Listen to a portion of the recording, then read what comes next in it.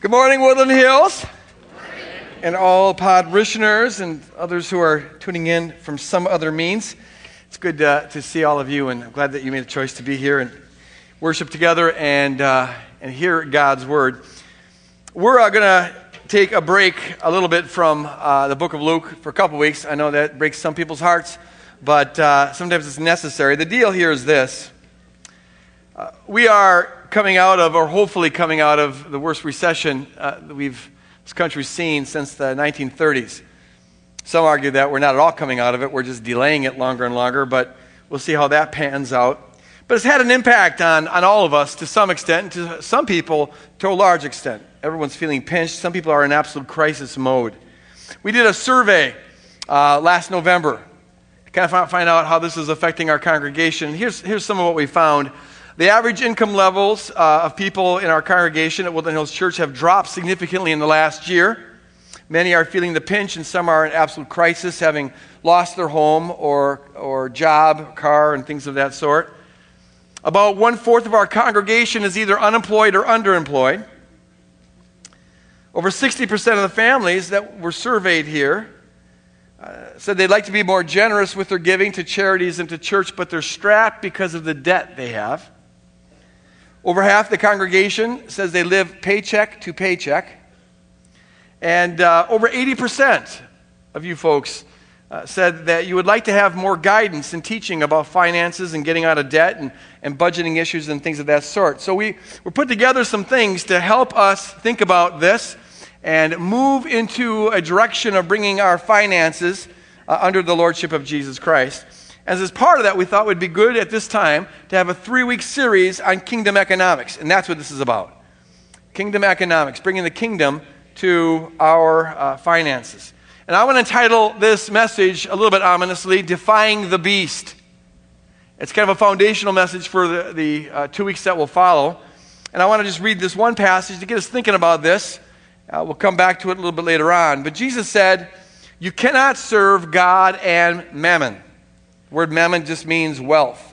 You can't serve both. Now, apparently, mammon is a sort of deity who wants to be served, tries to get us to serve it. And Jesus is saying, no, you cannot do it. You serve one or the other. Let's pray as we get into this message. Father, I thank you for every person in this auditorium, the way you're working in their life so beautifully, whether they know it or not. And every person listening through podcasts or watching on television or some other means. I thank you, God, that you're ever present, ever active, always luring us gently, tenderly into your kingdom. Continue that with this message. And Lord, we just pray that you would use this message to help us get free. Maybe just wake up for the first time to the fact that we're in bondage. And that there's an Egypt all around us that we've been largely sold out to. Free us from the Egypt of financial oppression and bondage. And free us to be people, God, who honor you with our words, with our actions, and even with our wallets, and with our checkbooks, and with our bank accounts. We submit it all to you. In Jesus' name, and all God's people said, amen. Amen. Kingdom economics. At the start, I want to say this, that when I talk about kingdom economics, I am not talking about what I think or what the Bible says about the economy of the world. I'm not trying to advocate the new and improved best version of the world's economy. Kingdom economics doesn't compete with any version of the world's economics. Just like the kingdom of God doesn't compete with any version of the kingdom of the world. Kingdom economics is not in competition with capitalism or socialism or communism or any other ism. It stands by itself. It's an economics that's not of this world. And so I will, in this message, be saying a few things critical about capitalism. But I'm not saying that because I think that there's another form of economics that's superior to capitalism in the world. I don't have any wisdom on how to run the world economically. Even the experts disagree on that. When I talk about kingdom economics, I'm talking about how to live faithful before God with our economy, with our money. Actually, it's His money. How do we be faithful with that? I'll make some critical comments about capitalism, But I do it not because I'm trying to disparage it as opposed to socialism or some other economic system. I happen to think that in the fallen world, it's the system that works the best. But I'm critical of it because that is the system, the economic system, that most people hearing this message live under. And so it's the one we need to be most aware of and, frankly, the most paranoid about. Every economic system has good sides and bad sides. We need to be very aware of the downside of capitalism. For all of its positive stuff, it's got some downsides to it, and we need to be aware of that. So I'm going to make 4 preliminary points here, and then I'm going to end by bringing out 2 basic biblical principles. Preliminary point number 1, we need to be reminded of the fact that money is not evil in and of itself. The love of money is the root of all kinds of evil, the Bible says, but the Bible never says that money itself is evil. Money is just a more effective way of trading goods and services. Money is simply quantified labor. You work and then it's expressed, the value of it's expressed in money, and now you can take that and go buy things with it. Whereas in a barter system that doesn't use a money currency, you got to bring actual goods with you to trade and stuff like this. This is just a more efficient way of doing it. So money in and of itself is neutral. It's neither good nor evil, it just is. Secondly, and this might surprise a few people, wealth is not evil in and of itself. Now, what you do with your wealth can be good or can be evil, but wealth in and of itself is not an evil. Throughout the Old Testament, we find God blessing people tremendously with wealth. Abraham and Job and David and Solomon and others had tremendous wealth. And granted, that was part of an Old Testament covenant, but if wealth was evil in and of itself, God could never bless people with it. God doesn't use evil to bless people. It just is what it is. And so the fact that you have some wealth is not a reason to feel guilty. It's a reason to seek God about what you should do with it, but it's not a reason to feel guilty. Even in the New Testament, we find that the Gospels depict Jesus being supported by wealthy people. Read Luke 8. Some wealthy women were funding his ministry. That's how he got freed up to go around for 3 years. And his disciples, without having to work. He had people supporting him. Jesus hung out with wealthy people and never commented about the evil of their wealth. He went to extravagant weddings and changed the water into wine. He allowed for extravagant worship when he let people pour this expensive ointment on him. And he saw that as a positive thing. Wealth is not evil in and of itself. The same thing is true in the book of Acts, where you find people like Lydia and Barnabas, who were fairly wealthy people, and they were supporting the ministry of the early church. That's a good thing. That's the right use of wealth. And even Paul, he says in 1 Timothy chapter 6, he says, "Command those who are rich in this present world not to be arrogant, nor to put their hope in wealth, which is so uncertain, and ain't that the truth? But to put their hope in God, God who richly provides us with everything for our enjoyment." So apparently it's not wrong to enjoy some of your wealth. Paul says that that's one of the reasons God gives us that wealth. Now, he also wants us to be a blessing to others. But the fact that you have stuff that someone else doesn't have is not in and of itself an evil. We just have to submit it to God. So money is not evil in and of itself. Wealth is not evil in and of itself. But, and here's the big but, we've got to be aware that mammon is a seductive power. Now, the word mammon, as I said earlier, is simply the Aramaic word for wealth. But Jesus, in the verse that we read, treats it as though it was itself a power, a deity, a principality and power. And in fact, we know that that was a common view in the time of Jesus. Money is neutral in and of itself, but in a fallen world, it can become a tool of the enemy to deceive us and to enslave us and to corrupt us. Which is why you find throughout the ministry of Jesus and throughout the New Testament real serious warnings about the dangers of wealth. It's not intrinsically evil, it's not evil in and of itself, but it is dangerous because there's a principality and power that wants to use us to suck us in. And there's something about wealth that can dull our sensitivity to the poor, and that can make us more narcissistic and self-centered and greedy, and to just want to live our little vacation, self-centered lifestyle, a life of convenience, rather than being radical disciples of Jesus Christ. We need to be aware of the seductive power of wealth because there's a spiritual force at work to use it to compromise us and to deceive us and to corrupt us. Point number 4, which I'll spend a little more time on, is this. We who are hearing this in America or Europe, really any part of the West, we need to understand that we're part of a system that has been feeding the beast, mammon. Jesus treats it as sort of a seductive beast. We've been feeding the beast, mammon, for a long time, and it is strong.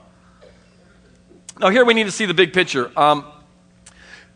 Several months ago I preached this message on racism and said there that if you want to understand race dynamics today, you've got to understand something of the history of race relationships and oppression in America.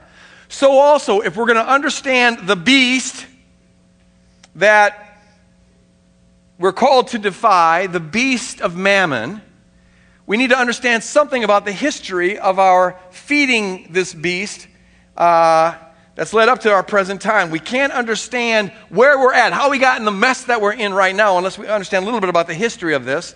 So I'm going to give a 8 to 10 minute brief history of economics in the Western world. Where else can you go to church and get that? I'm telling you, how lucky are you? And this is going to be grotesquely simplified because economics can get very complicated, but I want us to see the big picture here. Some people may be surprised to find out that the Western world hasn't always operated under capitalism. In fact, for over 1,000 years, the economic system of the West was called feudalism. Feudalism. And what it basically amounted to was this. Most peasants, constituted 98% of the population, they simply worked a plot of land that was called a manor.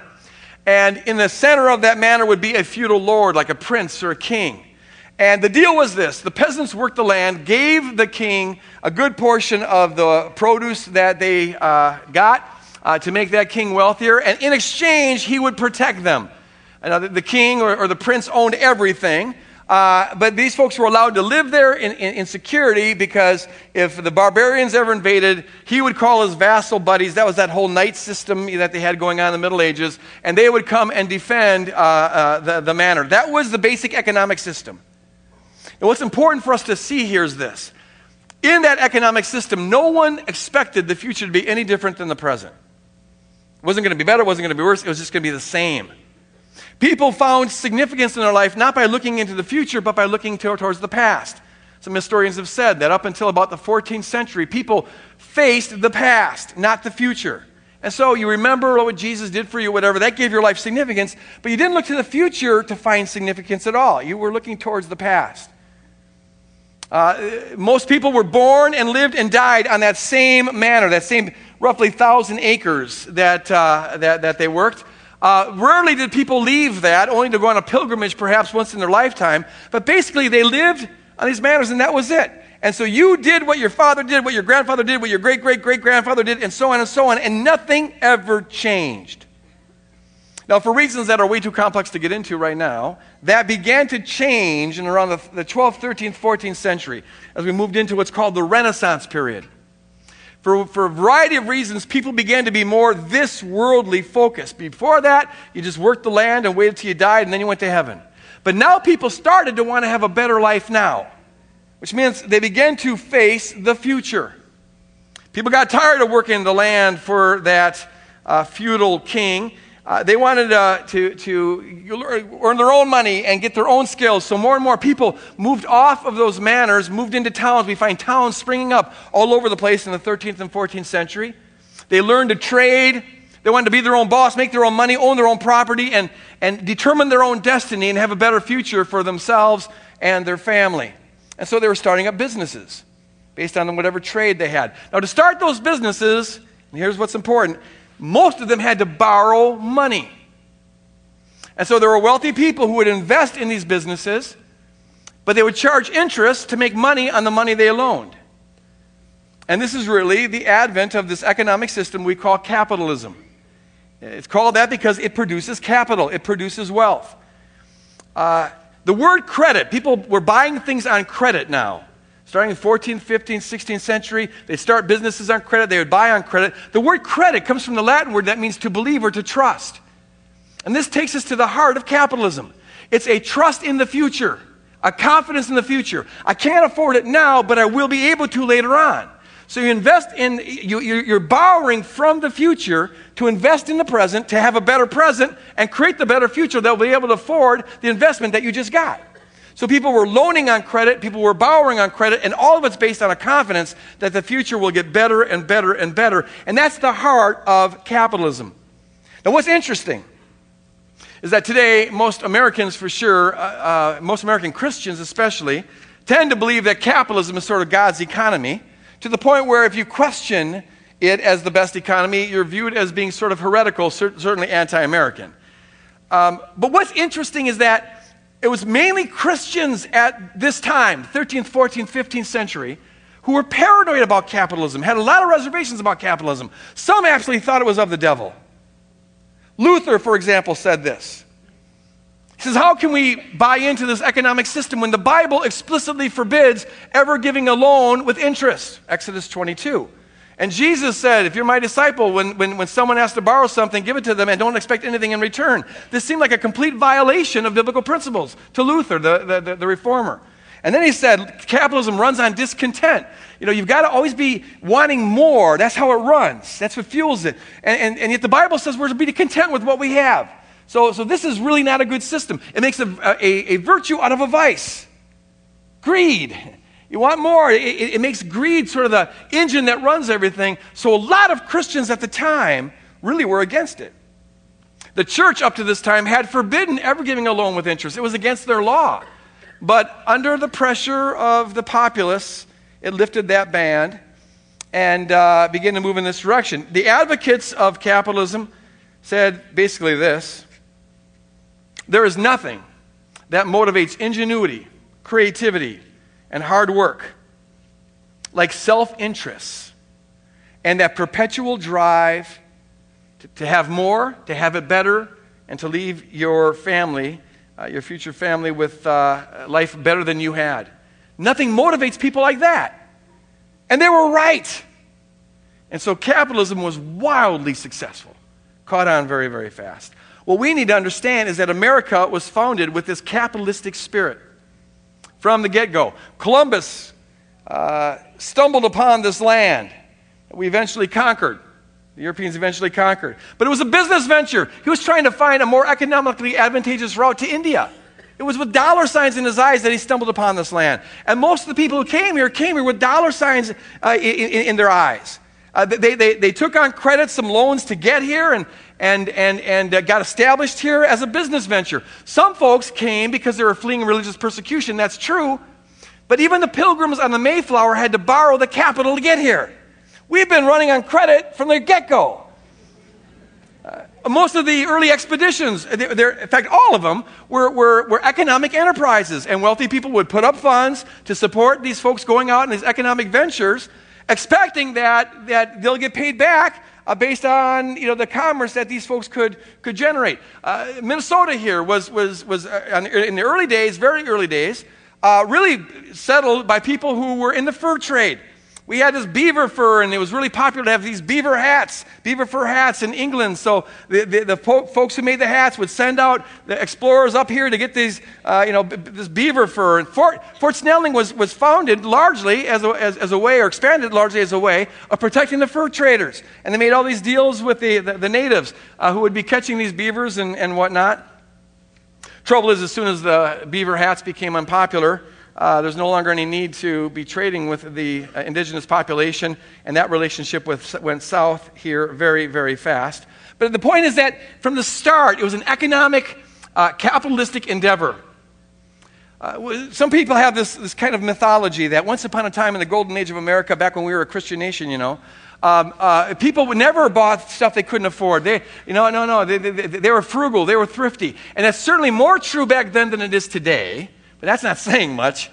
But from the get-go, people were borrowing. Credit was the way of life here. The farmers had to get credit from stores to eat while they're waiting for their harvest. And if that harvest didn't come through, they were in serious trouble because they had these things back then called debtor's prison.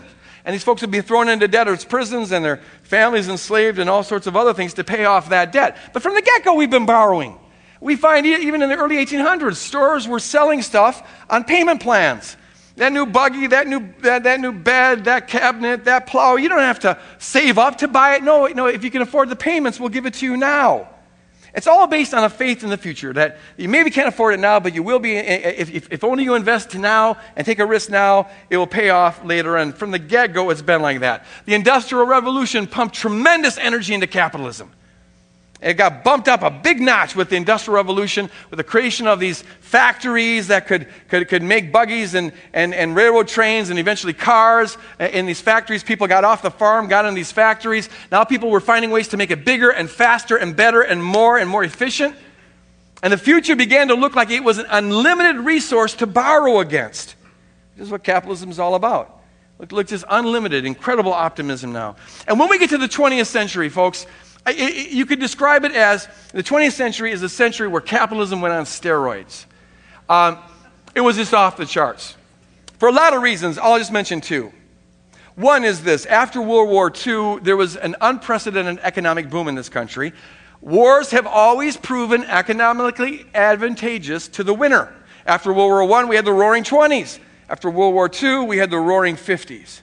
And it was really unprecedented economic growth. Houses became affordable to people who previously couldn't afford houses. Credit became available to people who before would never dream of getting things on credit. The credit card was invented in the Roaring 50s. The standard of living soared for almost everybody, almost all white people, that is. Minorities were cut out of this whole economic expansion at this point.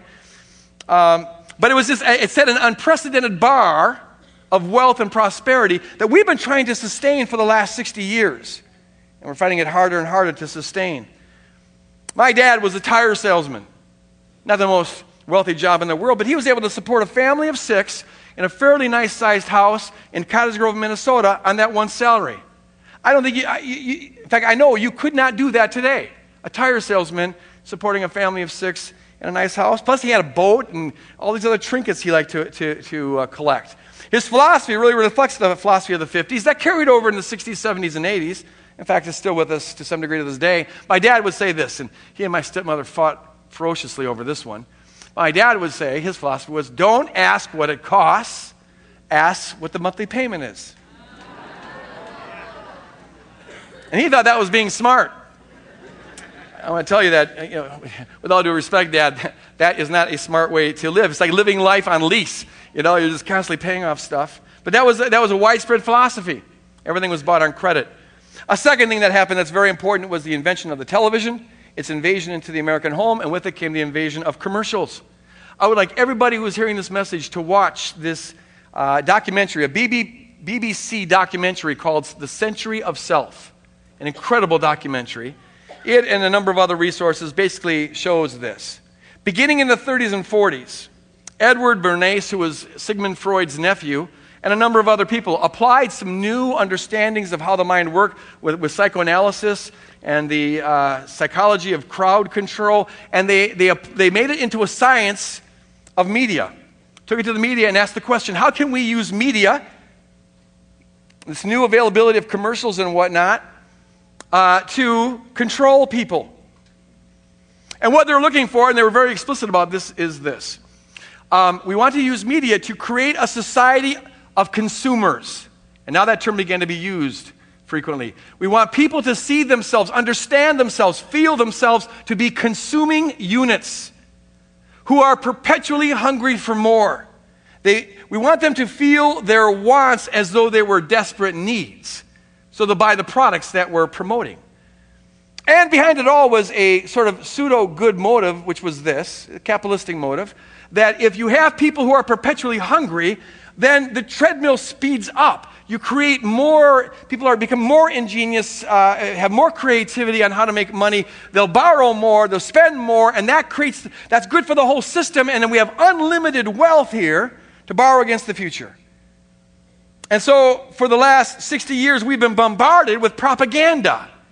All of it being designed to convince us that at our heart we are consuming units. All of it being designed to convince us to feel our whimsical little wants as though they were needs. All of it being designed to convince us that we deserve to have it now. All of it being designed to convince us That even if we can't afford it now, we will be able to afford it later because the future gets better and better and better and better. We've been programmed, conditioned to feed this beast. We've been programmed to serve the god Mammon. We've been programmed to live life in a perpetually hungry mode. And so it's not really surprising, is it, that the average American lives far beyond their means. We individually and our whole culture and our government, yes, our government, lives more and more on credit. We borrow to sustain an opulent lifestyle in the present with the hopes that we'll be able to afford it later on. We live beyond our means, hoping that the future will pay it off. Why wait till then to have the benefits? Let's have it now. We'll borrow against the future, and eventually we'll be able to afford it. The trouble with that is this. As we all know on a personal level, the future is not an unlimited resource you can borrow against. Like everything else in creation, it's finite. It has limits. You eventually have to pay. Somebody eventually has to pay. It's a little bit like this. My dad tried this once in his life, where you take out a credit card, you max out the credit card. So then you take out another credit card with a little bit more credit, and you pay off the first credit card, and then you spend the rest buying whatever you want to buy. Well, then you max out that credit card, so you open up another credit card, but now your credit rating is getting better because you already paid off 2 credit cards. So now you can get more on the credit card, you pay off that second credit card, and whatever's left over, you buy your toys. Well, then that credit card gets maxed out, so you open up another credit card, and you can keep that baby going for a long, long time. But eventually, it catches up to you, and it did. Eventually, people want to get paid, and not just on someone else's credit, and the system, the bubble bursts. The system collapsed, there's payday. Something like that happened in 2007, at least in significant areas of our economy. The beast has bit us, and some feel that bite certainly more than others. And it's bad, and it's tough, but it's not altogether bad. Because this season that we're in right now gives us an opportunity to step back and say, wait a minute. Wait a minute. It gives us an opportunity to step back. In fact, the obligation as kingdom people to step back and ask the question, have we been seduced by the beast? Have we been co-opted by the powers? Have we been played by the system? And it gives us a chance to reevaluate our money, what we do with money, how we steward it, how consistent it is with the values that we hold. So now, what do? And we'll be giving more practical tips in the weeks to come, but right now I want to give 2 basic biblical teachings on this, foundational biblical teachings, to help us really frame this in the right way. Number 1, wake up to the real battle, the real battle. As we often say here at Woodland Hills Church, we need to construe everything in the context of cosmic war. Paul says in Ephesians 6, our struggle is not against flesh and blood, but against the rulers and authorities and powers of this dark world and against spiritual forces of evil in the heavenly realms. We live, this is real, folks, this isn't metaphor, this isn't pretend. We live in a world that's caught in the crossfire of a cosmic war. That's a real thing. There are principalities and powers, high-ranking angelic authorities that are at civil war with God, and yet they have authority over aspects of creation and over aspects of society, including money, and the one over money is called mammon. That means money, though it is neutral in and of itself, in this fallen war zone context, it's got this magnetic power, as I mentioned before. It wants to be our Lord. It wants to rule us. It wants to control us. It wants to make us slaves. And it's good at it. It deceives us into bondage, undermines our effectiveness. It can destroy us in the most subtle and clever ways. It takes us out of the game. I've seen it dozens of times. Mr. and Mrs. Smith, nice Christian family, typical middle-class Christian family. He gets a little bump in pay, and boy, it feels like they're really rich. And they and their 2 kids have been living in this kind of tiny house, so they want to get a little bit bigger house. And they could get by with just a little bit bigger house, but there's this really much bigger house that is so nice in a great neighborhood, and it's got all the nice things on it, and they just fall in love with it. So even though they can't really afford that, they can afford the mortgage payments per month, especially if they get this kind of like balloon arm that they have later on, and they'll be able to afford it later on because they'll keep getting pay raises, of course. So they buy the house. But now, since it's a bigger house, they got to furnish the house. You want a nice-looking house with no furniture in it. So now they got to go out and buy all this furniture. They can't afford that either. Fortunately, they can get it on credit, and they can't afford, they think, the monthly payments. So now they got a nicely furnished house. Yay. Well, then the car breaks down. They got to get a new car. They could get by with a used car or a slightly bigger car, but instead there's this car. It's got these nice bells and whistles on it, and they just love it. They fall in love with it, and so boom, they get the car. They can't really afford it, but they can't afford the monthly payments. They buy it on credit.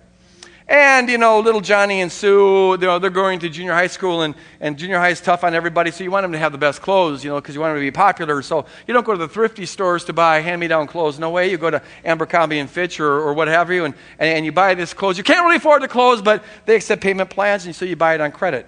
Yay. And you take vacations on credit, and then when Johnny's got to go to school, he could get by with a community college or a local university or something of the sort, but he got accepted in this really hot-shot school. It's $45,000, $50,000 a year. You can't afford that at all, but thankfully there's these student loans, and you can't really afford the payments now either, but surely when Mr. Smith gets that raise or Mrs. Smith gets that raise, they'll be able to afford it then, and so on, and so on, and so on. And before you know it, Mr. and Mrs. Smith, despite the fact that he makes a pretty good living, they are slaves. They are living paycheck to paycheck. They are in bondage to mammon. There's no money left over at the end of the month to give away. And they've always wanted to be a generous couple. They understand the teachings of Jesus in the New Testament. They've always wanted to be big givers, and they used to be, but now they just find that there's nothing left over for charity, for the poor, for the church, nothing. In fact, there's hardly any time left over because now Mr. Smith has to work a little harder and Mrs. Smith has to work a little harder. So they spend less time with the kids. They spend less time with each other. The whole stress of the situation causes marital problems. Financial stress is the number one problem in couples that end up in counseling. So now they got to pay the marriage counselor on top of everything else. They become slaves to mammon. He owns all their time, all their affections, all their energy. They don't have time for friends. They don't have time to volunteer in the church. They don't have time for kingdom community. They have been reduced to little mice on the treadmill, chasing the elusive cheese of the American dream. And so in various ways, that's just one little snip of one family, but in various ways we have been put in bondage to this beast, and I'm just saying this morning, it's time for us to defy that beast. We've got to defy the beast. We've got to defy the beast, amen. Our struggle is not against flesh and blood, but against principalities and powers. And this is real. This is war. We're sometimes inclined to blame flesh and blood. Those nasty execs, top executives of these big banks who give themselves all these bonuses, and bad execs and bad banks and bad corporations, and we want to blame that or blame our employer who won't give us a raise or blame our grandparents who won't give us a loan or blame somebody, maybe just blame capitalism in general, but that's really not the target. Not that I commend any of that, but the real battle is not against flesh and blood, but against principalities and powers. There's a beast. We're part of a system that's been sucking us dry for a long time. We're part of a system that's been feeding this beast for a long time. We have been systematically conditioned to always want more and more and more and better and faster and want it now.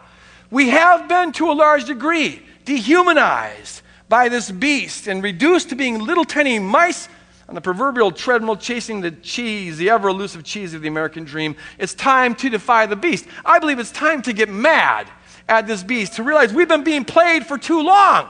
This beast is sucking life out of us, sucking joy out of us, sucking relationships out of us, sucking kingdom effectiveness out of us. It's been oppressing us. It's time to get mad and to defy this beast, to wake up to the reality of the warfare and realize that we have been being played.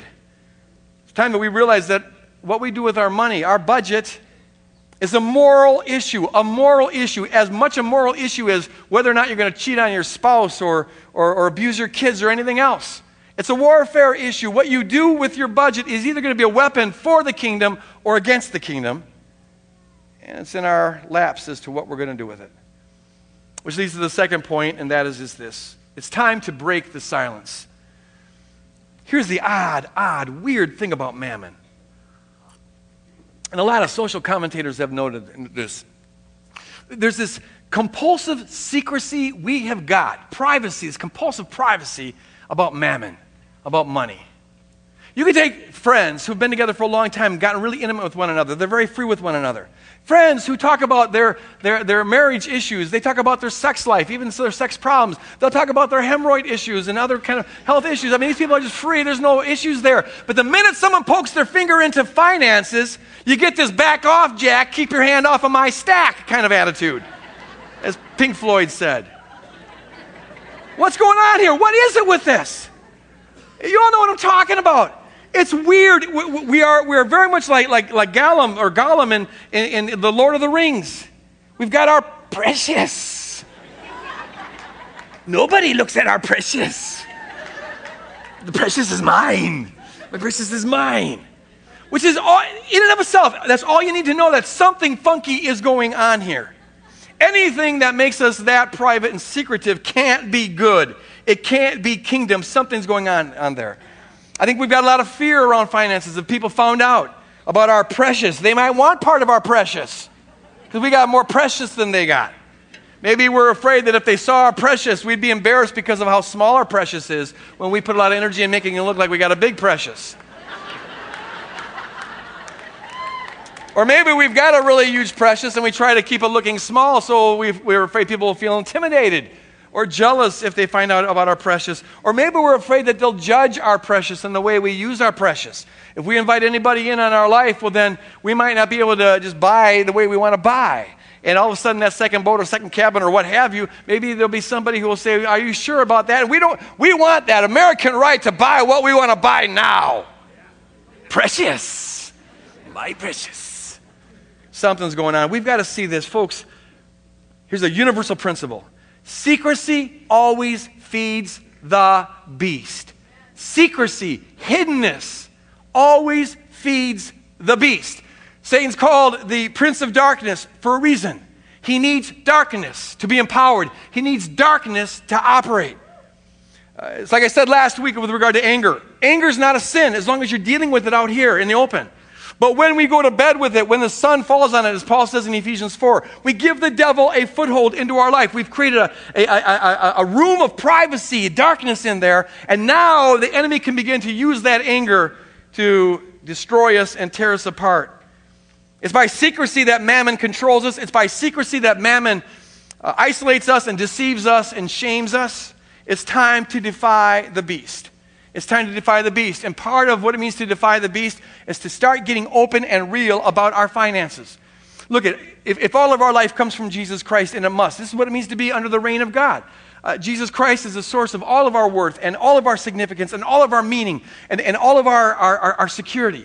And if that is true, we have got, among all the people on the planet, we've got nothing to hide, nothing to conceal. There is no shame. There is no condemnation to them which are in Christ Jesus, which means if Christ is our life, we are empowered to be open and honest and real about everything. If I'm getting my life from Christ, I'm not getting it from how big my house is or how nice my car is or how good my clothes is. And I'm not getting life from what you think about me, for good or bad, which means I'm empowered to be just a real person and have it out there in the open. And that is what allows us to be healed and to become whole. It's a philosophy we have throughout this church. We use it at the refuge. It's true of every area of our life. If you want to get off the drugs, you first got to get real about the drugs. You got a sex addiction, you first got to get real and honest and open with others about that sex addiction.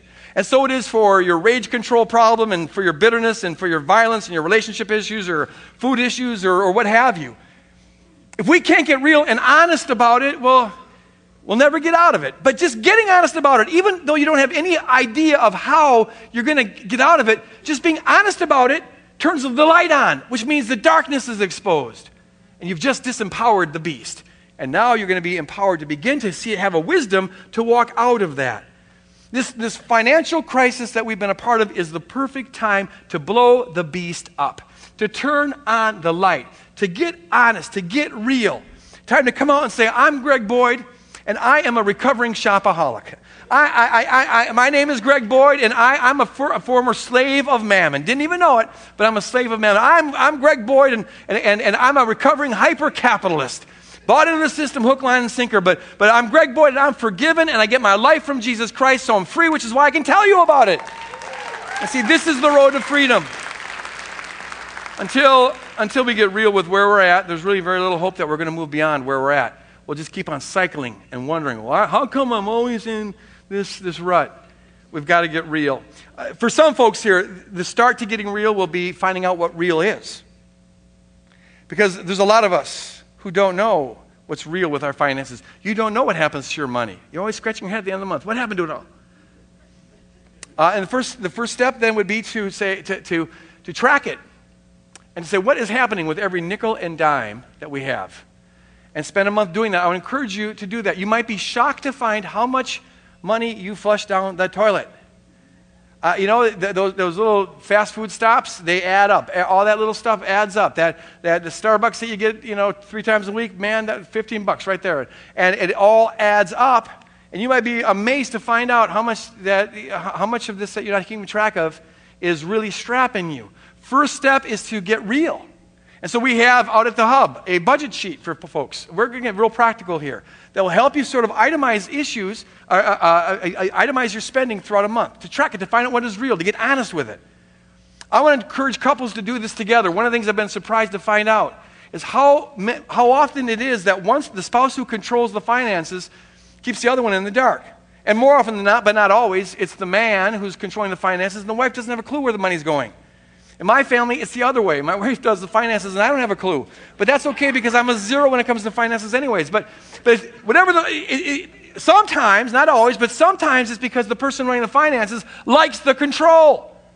Because now they get to spend without any accountability. In Jesus' name, stop that. Okay? I'll be really, sophisticated here. Knock it off. That's bad. That's really bad. That's not good for a marriage. You both have to answer before God with where these resources go. And so it's natural for one person who's good at the number crunching to be the one, paying the bills and stuff. That's normal. That's good. That's gift-based ministry. But there shouldn't be any hiding going on. So do this together. And then I would encourage you, whether you're married or single, to pray about finding someone or some group of people that you can trust enough to let in on your precious. However little your precious may be, however big it may be, to break the silence around that precious. I know in America this is tough. We are individualists to the core, and nowhere does it come out more than with our money. And to trust someone enough to actually tell them what you make and how it gets spent, let alone to ask them to help you bring your values and your economy in line with the kingdom, as you help them, that takes tremendous trust, and it doesn't happen overnight, and it can't be forced. But I want to encourage all of us to be praying. The fact that it's so hard shows you just how thoroughly in bondage we are to the beast. It shouldn't be that hard. I was just told last service from some folks who come from China that in a communist country they've got they got their own set of problems for sure, but they say that when they meet people, one of the first things they ask is, "Oh, how much do you make?" That's an icebreaker. How much do you make? How much do you pay for rent? And how much do you weigh? That's what they told me. You guys are all saying, "Man, I'm glad I don't live in China." Well, I'll tell you, that would be preferable to this situation where you can know someone for 20 years and you still aren't given permission to say, "Oh, by the way, how much do you make and where does it go?" See, there's something very dysfunctional about that. It's time to break the silence. Now, we are really trying to get our hearts and minds around this. A little tweaking here and there isn't going to do it. We need to take on this beast, defy this beast. So to help with that, we've got 3 handouts at the Hub. Actually, 4.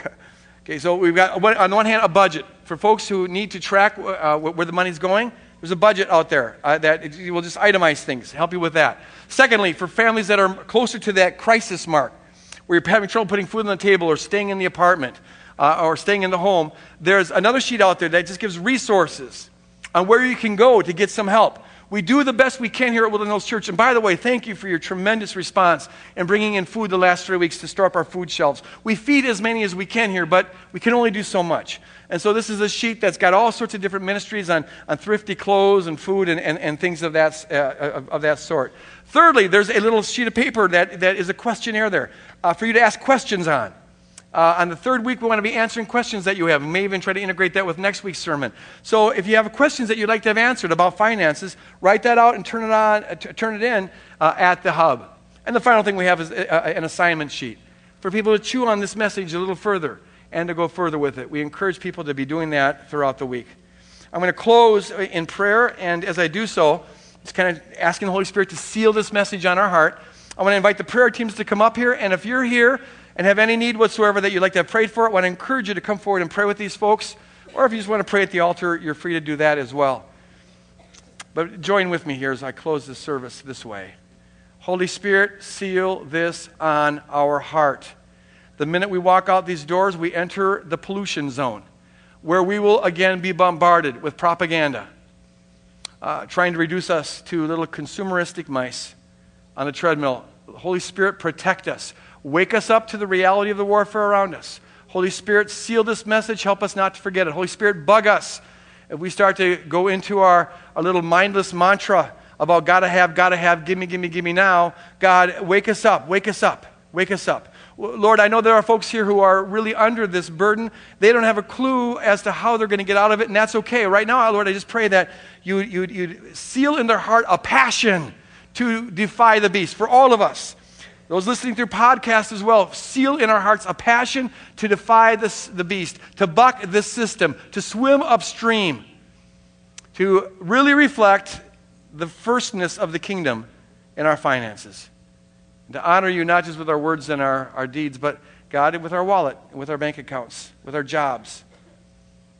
We commit it all to you in Jesus' name, and all of God's people said, God bless you guys. Go out and build the radical kingdom.